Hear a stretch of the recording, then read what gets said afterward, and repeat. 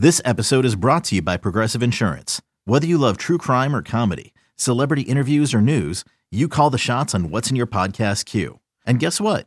Now you can call them on your auto insurance too with the Name Your Price tool from Progressive. It works just the way it sounds. You tell Progressive how much you want to pay for car insurance, and they'll show you coverage options that fit your budget.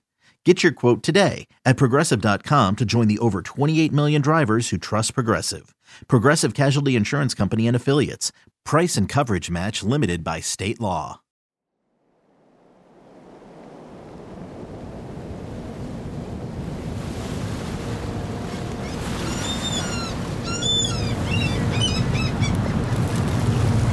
Well, I'm having trouble finding it right now. This host is throwing me off.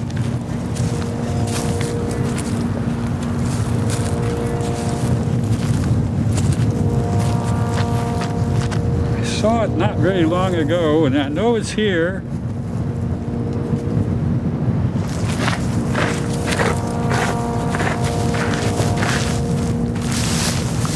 This is it. In Cesar Chavez Park on San Francisco Bay is a small memorial plaque buried in the grass. Out of sight and apparently forgotten. In loving memory of Mary Regina Gioia, 12/20/62 to age 1685, and Gregory Allen Kniffen. There were newspaper articles about the killings. What I read is that it happened around here. Someone, allegedly the guy that they arrested, killed him. It was a long time ago. It says, a secret memory. 35 years ago, Mary Gioia and Greg Kniffen were murdered here. A man named Ralph Thomas was convicted and sentenced to death. So why am I here? Well, it all started with this guy. Somebody had to do it. Somebody's going to invent penicillin. Somebody's going to invent the microwave. Eventually, somebody would have been the first cyber sleuth. It happened to be me. Hello. How you doing? Guess right now. This is we put a boot. My name is Payne Lindsay. And I have people here. This is Todd Matthews. He lives in a small town in northern Tennessee. He's a funny guy with a distinct southern accent, but there's also something very unique about Todd. He considers himself the world's first cyber sleuth. My route to this world was very strange. In October of 1987, 3 new girls walked into our lunchroom at school, and I was sitting by my best friend, and the one in the middle, I pointed at her, I said, "That's the girl I'm going to marry." And literally, she sat down beside me. We were telling ghost stories because it was Halloween. She told me about a body that her father had found in 1968. She was a Jane Doe in Scott County, Kentucky. The Jane Doe was known as the tent girl because she was wrapped in a canvas tent wrapper. I had just turned 18, and by the time she turned 17, so within 9 months we were married. I didn't go to college like I'd planned. I didn't really know what I wanted to do. I wanted to work on that Jane Doe case. Just something about Tent Girl seemed so familiar.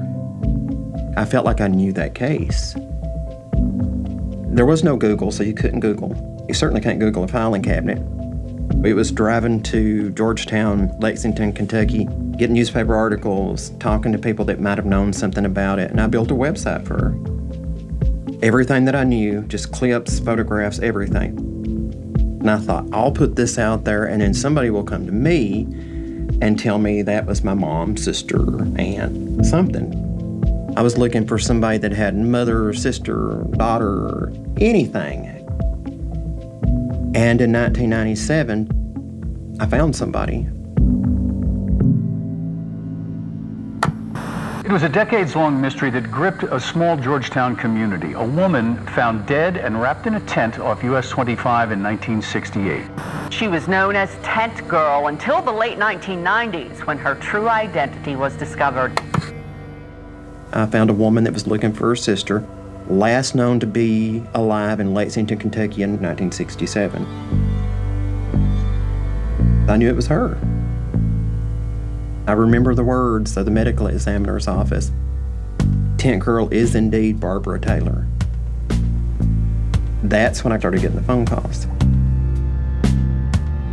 Todd had made a name for himself, having solved a decades-old murder case by using the internet. At the time, this concept was unheard of, and it got the attention of law enforcement agencies from around the world. They wanted him to help solve their cases. That's when Todd had a revolutionary idea. The internet must be good for more than just looking at commercials. It's got to be usable. It's a way to communicate with people.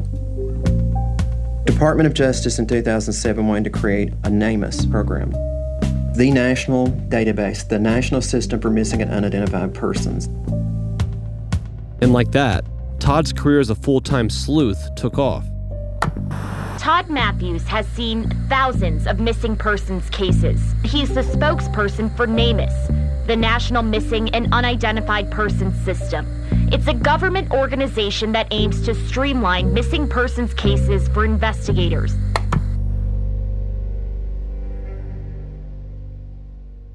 Since Tent Girl, Todd Matthews has had his hands in countless cases. NamUs alone has helped solve over 12,000 missing persons cases. Whatever it is, Todd definitely has something. A good intuition, an eye for things, who knows. But the impact he's had on unsolved cases is very real.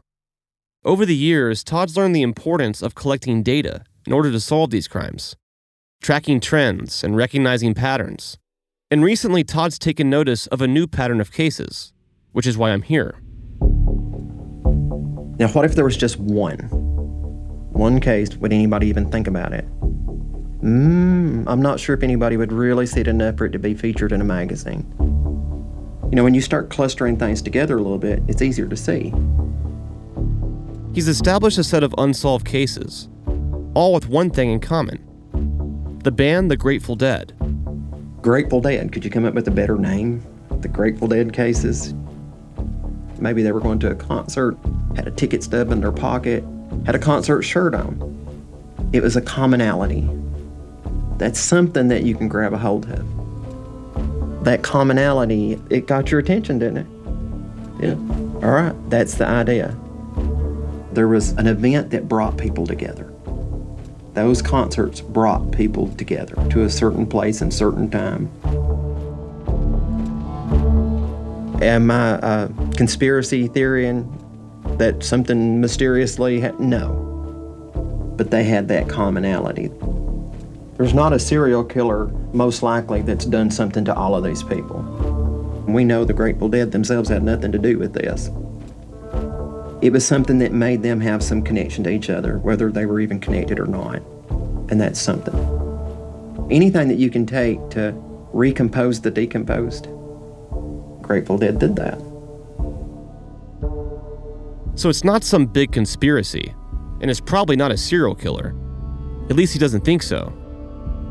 But what Todd's found in his lifetime as a cyber sleuth is the importance of a commonality, even if only to get your attention. Anybody looking for anything to do with the Grateful Dead is going to run into those cases. That might be the exact people that need to see those cases. The conversation's not going to hurt anything. It's only going to make the concept bigger, easier to see, and unforgettable. Almost every case is just bizarre in nature. Strange circumstances. Bridget Lee Pendle was last seen on January 12, 1996, in Wichita, Kansas. She was 23 years old and following the Grateful Dead on tour when she vanished. Douglas Simmons was last seen at a Grateful Dead concert on July 10, 1990, in Raleigh, North Carolina. Mitchell Fred Weiser and his girlfriend Bonita Bickwit went missing on July 27, 1973, hitchhiking for a Grateful Dead concert. Jennifer Wilmer, a Grateful Dead follower, was last seen in California on September 13, 1993, while hitchhiking. Jeremy Ted Alex followed the Grateful Dead for years, and he vanished on April 24, 2004, from Northport, Maine. On July 20, 1995, a man was found on the side of the highway of a Grateful Dead concert in Atlanta. To this day, his identity is unknown. On March 29, 2008, a fisherman discovered a woman's remains underneath a box spring in Sacramento, California. She was wearing a Grateful Dead jacket. Her cause of death and identity remain unknown. On October 26, 1991, a woman was found murdered in the woods of Warren County, New Jersey. The only clue as to her identity was a large tattoo of a tiger on her left leg. Later, it was discovered that the tattoo was the same tiger design on Jerry Garcia's guitar. Her identity remains unknown. The majority of these cases have been unsolved now for decades. Todd's hope is that by clustering these cases together, he can bring more awareness to them.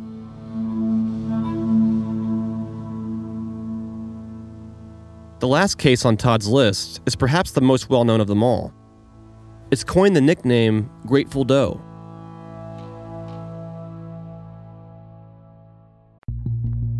Hey Tenderfoot listeners, before we start the show, I want to tell you about a new true crime podcast from the Tenderfoot team called The Raven. It's about a double homicide that took place after the biggest night in sports, the Super Bowl. And the man caught up in the center of the crime? Baltimore Ravens star linebacker Ray Lewis. Hosted by Tim Livingston, who brought you the award-winning Whistleblower podcast, The Raven will reinvestigate the Atlanta Super Bowl murders and unveil new evidence that paints a vivid picture of what happened that tragic night. Check out this trailer. Kickoff for Super Bowl 34. Atlanta, Georgia, 2000, a Super Bowl classic. Hours after the game, 2 men were stabbed in the street. Ray Lewis and 2 friends are charged with murder. It's time to tell the story of what happened that tragic night. When he murdered my nephew, they made Ray Lewis famous. Football, murder, and the man in the middle. From Tenderfoot TV, this is The Raven. Big cases make for big mistakes. Look what happened in O.J. Simpson, and look what happened in Ray Lewis. Listen for free on Apple Podcasts. Search The Raven in your podcast app to follow the show.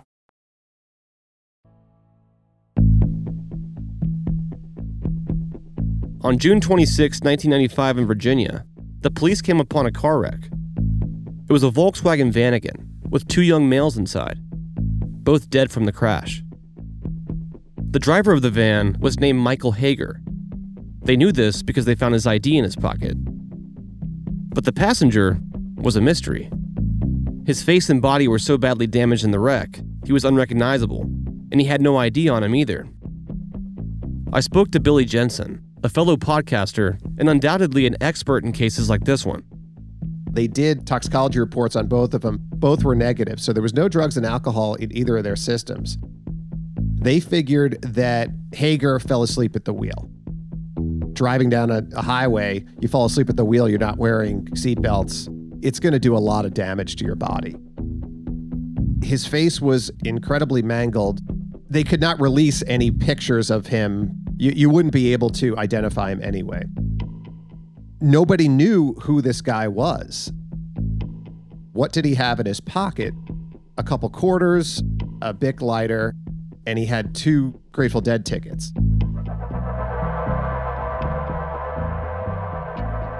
The tickets were dated June 24th and June 25th. 2 back-to-back Grateful Dead shows played at Robert F. Kennedy Memorial Stadium. Police determined early on that the driver, Michael Hager, was not friends with the passenger, so they desperately needed something else to go on. Maybe these tickets themselves could help lead to an answer. You know, we're talking about 1995. You could still kind of trace who had bought the tickets, but it turns out that he had scalped the tickets. He had bought them from a scalper. So you couldn't trace it to that. There was also a letter that was found in his pocket. The letter was addressed to Jason. It read, "Sorry we had to go. See you around. Call me." And a phone number. Signed Caroline T. and Caroline O. And on the very bottom was a sketch of Jerry Garcia. 2 Grateful Dead tickets, a yellow Bic lighter, and this letter. This is all the police had to go on. Unfortunately, the phone number left on the note was also a dead end. But they now knew his first name was Jason.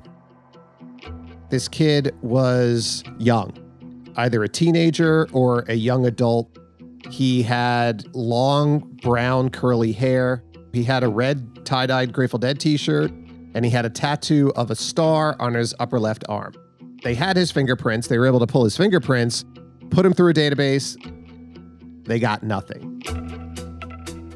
You have this note. You have the Grateful Dead tickets. There's a lot of clues.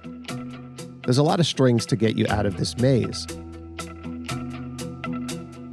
As the years passed by, interest in this case slowly grew, especially within the Grateful Dead community.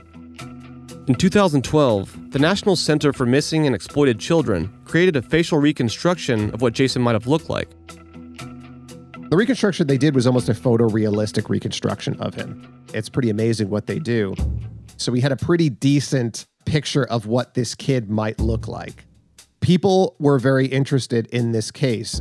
The Doe Network had it on their site. NamUs had it on their site. And there were a lot of citizen detectives that wanted to find out who this person was. The citizen detectives that were initially working on this case, they gave him a name. He had the tickets, he had the t-shirt. They named him Grateful Doe. This is one of those biggest cases that you would like to be able to see solved.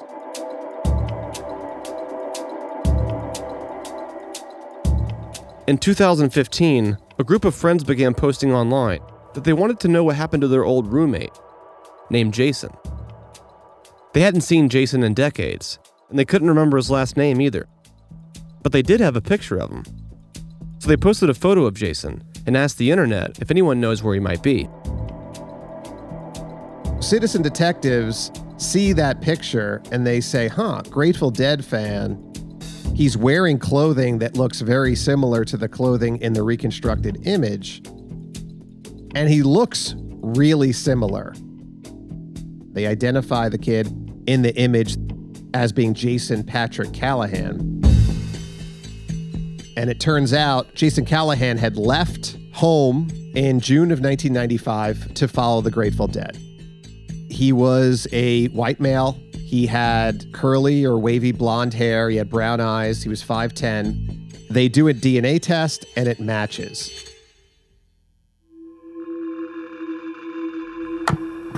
A young man was killed in a car crash in Emporia, Virginia in June of 1995. The only clues to his identity were a Grateful Dead t-shirt he was wearing, 2 tickets to a Grateful Dead concert, and a note. He came to be called Grateful Doe. Internet sleuths shared his information, trying to learn his identity. Now, a 63-year-old Myrtle Beach woman says the Jason in the photos on Facebook is her son, Jason Callahan.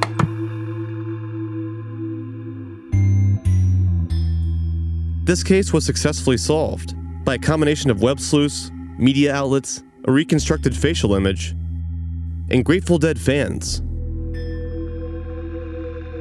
The Grateful Dead community is so well set up for doing crowd solving. They were doing this before the internet. There was this community and there was detective work being done. And not to mention the fact that everybody sort of knew everybody, even if it was just nicknames. I can't think of a better fan base to do this than the Grateful Dead community, to be honest with you. Any mystery that comes out of the Grateful Dead world, I think can be solved because of the connectiveness. As sort of ramshackle as it is, the Grateful Dead community is more connected than the law enforcement is. Law enforcement has these databases that don't even talk to each other. The Grateful Dead community is talking to each other, and they're going to be able to get answers.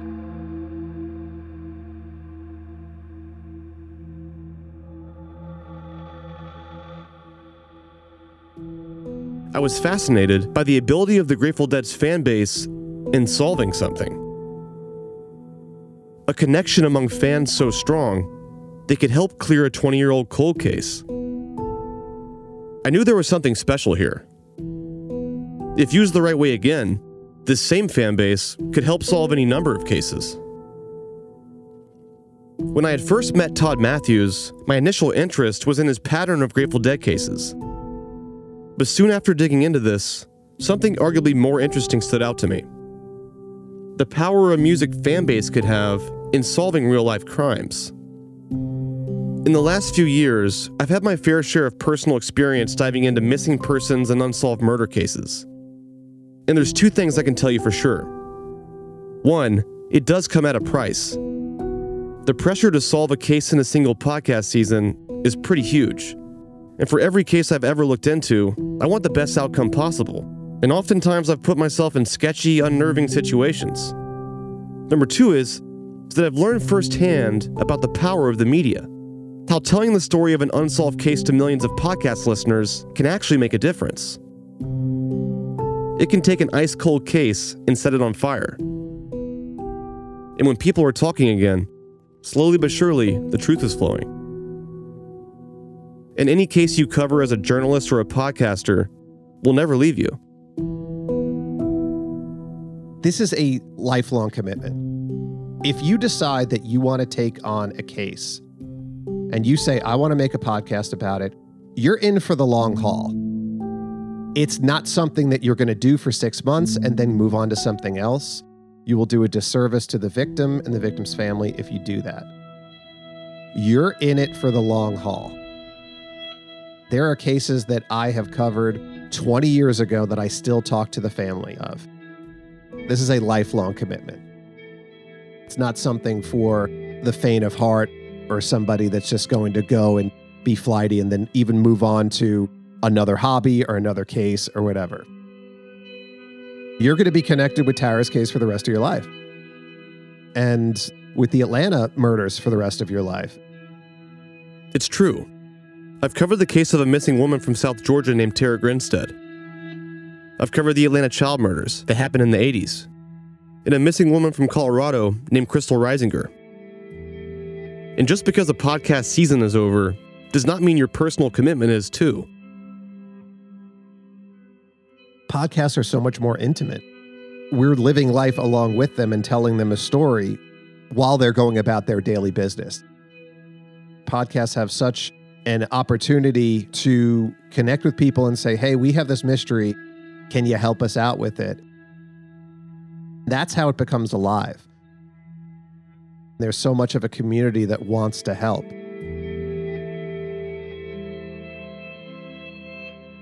It's part of human nature to want the truth. And when people come together with that unified goal, the impossible can happen. I've seen it. What if we applied this idea of an investigative true crime podcast to a targeted group of people who are already prone to keeping in touch and looking after each other in the first place? Like throwing gas on a fire. Calling out to the fan base of a famous rock band to help solve decade-old cases. That could have a real impact. Before I even decided to embark on this journey, I cast a wide net. I released an article about this project, very loosely, that I was doing a podcast about the unsolved cases of missing and murdered Grateful Dead fans. I sent the article to several music outlets. Fingers crossed that maybe, just maybe, the right person would see it and contact me. But there was one glaring problem with this podcast idea of mine. I know very little about Deadheads, or the Grateful Dead for that matter. Understanding who they are would be crucial. So I got some help from podcaster Jake Brennan, host of Disgraceland. Jerry Garcia was an outlaw. How do I know this? Because he sang of bad, bad men, fancied himself an outlier, apart from square society, someone living life out on the margins like his hero Jack Kerouac, and like Jack's hero Henry David Thoreau. Despite being one of the world's most recognizable rock stars, Jerry Garcia lived his life out on the fringes like one of the liberated characters in the many songs he sang and played with his band, the Grateful Dead. Casey Jones, St. Stephen, Uncle John, and the Candyman. I know this because the Grateful Dead have become a recent obsession of mine over the past few years. That, in itself, like the long, strange, trippy history of the Grateful Dead, is paradoxical. I'm not supposed to be obsessed with the Grateful Dead. I grew up in an entirely different music scene. There were no peace signs and VW vans with bumper stickers that read, "Nothing left to do but smile, be kind, And who are the Grateful Dead and why do they keep following me? There were leather and studs, flight jackets and flat tops, and bumper stickers that read, "Bite it, you scum," straight edge in your face, and "I shot Reagan." My high school and college years weren't spent chasing the dead around various stadium parking lots, proclaiming that I need a miracle. They were spent at all ages hardcore matinees on Sunday afternoons in dank, rundown Boston nightclubs and central Massachusetts DIY venues. This is all to say that I came up on the complete opposite end of the counterculture spectrum as Grateful Dead fans. But eventually, the Grateful Dead's music found its way to me, and so too did their ethos of freedom and outlaw spirit. And I realized that the Grateful Dead, crazy as it seemed, were one of the most punk rock bands to ever exist. They challenged norms, fought authority, snubbed their noses at the music industry, did whatever the fuck they wanted in service to their art, and built a DIY empire in service to their fans. And they also did a ton of drugs, and if all of that's not punk, I don't know what is. So I wrote about the Grateful Dead for my other podcast, Disgraceland, a podcast about musicians and the true crimes they've been involved with, and my episode on the Grateful Dead blew up. Jerry Garcia's official biographer and the band's longtime publicist, author of the book on the Grateful Dead, A Long Strange Trip, Dennis McNally, contacted me. He wanted to talk about some of the things I'd written and spoken about in my podcast. My conversations with Dennis only deepened my fascination with the band and ultimately led to this collaboration with Pain. So that's why I'm here, to help you understand the story Pain is bringing you, to understand how chaos and mystery and murder can happen around a band known for their pacifism, their generosity of spirit in their playing and in their character, a band with some of the most devoted and docile fans as dedicated to the Dead as they were to their ethos of freedom and peace and love. To understand that, you need to really understand just who the hell were the Grateful Dead. The short answer is, they were America's band. If America was the NFL, the Grateful Dead would be the Dallas Cowboys. There from almost the beginning and culturally more consequential than any American band before or since. The Dead's influence is ubiquitous. You can see it in fashion, advertising, media, politics, art, and of course, in music. The Grateful Dead existed as a band for 30 years, a career that stretched and succeeded over 4 decades, a band that continued to sell out stadiums until its final days, a band that touched multiple generations of fans, inspired musical giants like Bob Dylan and Ornette Coleman, and whose music, today, can just as easily be heard in a college dorm room as it can within an office of a U.S. senator. But behind that influence, and at the core of the Grateful Dead, is a darkness. A root evil that played mostly in the shadows, but managed to rear its monstrous head time and time again throughout the band's history, to claim lives, some from within the band itself, most, however, from their legions of fans. A darkness spawned from the unique counterculture soil tilled by one of the most subversive bands our society has ever seen, never mind embraced. The Grateful Dead is as much about their peaceful, hippy-dippy teddy bear image as they are about that darkness. The foreboding skeleton wearing a crown of roses that the band nicknamed Skullfuck, and that dark star that crashes, pouring its light into ashes, where reason tatters and the forces tear loose from the axis, where people untether themselves from the clutch of straight society, live off the grid and chase miracles through the transitive nightfall of diamonds, through parking lot utopias policed by dire wolves in sheep's clothing, where magic is possible, but so too is murder.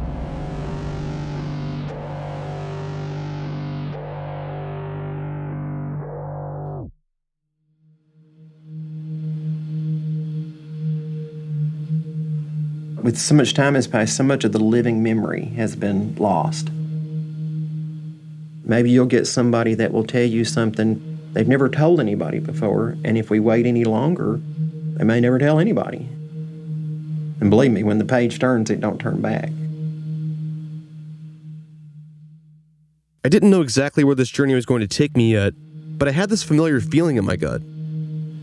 What if you really come up on something and you're right in front of somebody that maybe did something to them? They find your address, your number, they'll reach out and call you. I've had some strange phone calls. I have had somebody threaten to kill me that was going to come here. Let's hope that doesn't happen. Whether or not you resolve a case with your effort, You're putting together foundational information that's going to be valuable for a long time. Maybe in ways you never even thought about. Neither of us have even thought about. You're part of it now. You're in the land of the lost now.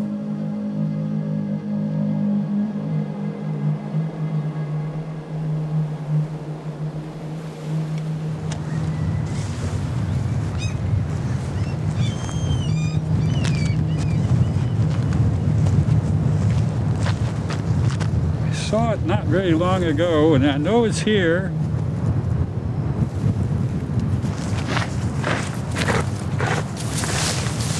This is it.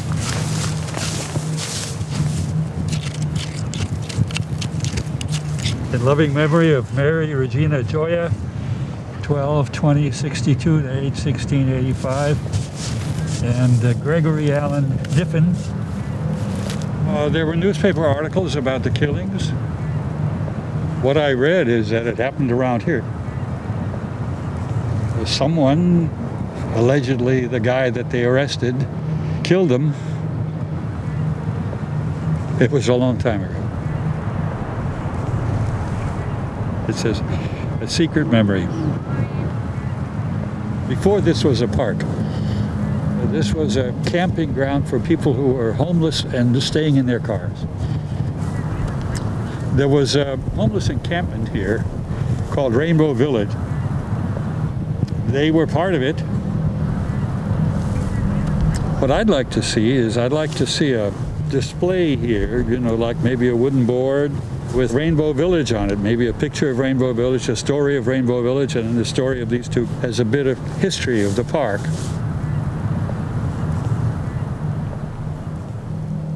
In 1985, Mary Gioia, 22 years old, and Greg Niffen, 18 years old, were murdered here on San Francisco Bay. It's now a public park, but it once was an encampment called Rainbow Village. A man named Ralph Thomas was convicted for their murders and sentenced to death. Mary was found with a male companion in the Berkeley, California marina on Thursday. Both had a single gunshot to the head. Early reports said Mary was a devout follower of the Grateful Dead rock group. Berkeley police say that for 2 days, Mary had lived a quarter mile from there at Rainbow Village, a community or commune of buses and vans.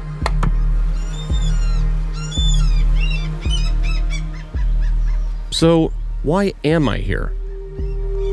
Well, a few days ago, I got a random email from a stranger, a Grateful Dead fan. And it sent me down a dark, twisted rabbit hole. His email said, I'm interested in telling a tale about a Grateful Dead mystery that may have put an innocent man in jail for a murder that happened in Rainbow Village in 1985. Here we go.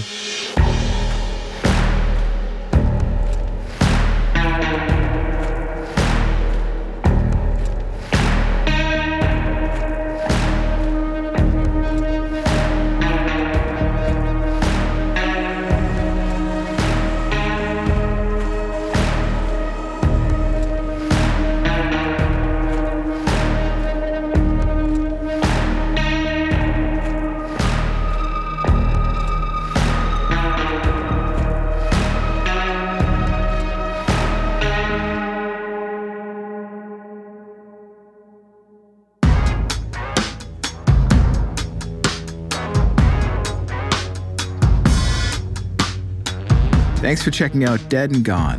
Dead and Gone is written, hosted, and produced by Payne Lindsay and myself, Jake Brennan.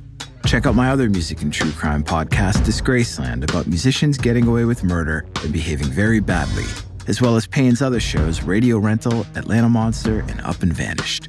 Dead and Gone is a production of Tenderfoot TV and Double Elvis and brought to you by Cadence 13 and executive produced by Donald Albright, Payne Lindsay, Brady Sadler, and myself.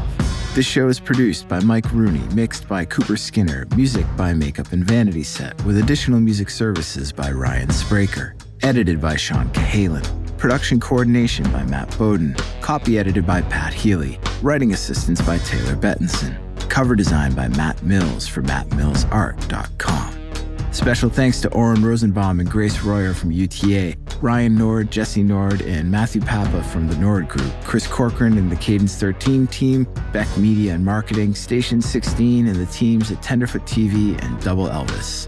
Thanks for checking out Dead and Gone. Episodes drop every Thursday. Please make sure you're subscribed to the show wherever you get your podcasts. If you like what you hear, leave a review on Apple Podcasts or give us a shout out on social media with the hashtag Dead and Gone, and you might win a free Dead and Gone show poster designed by Nate Gonzalez.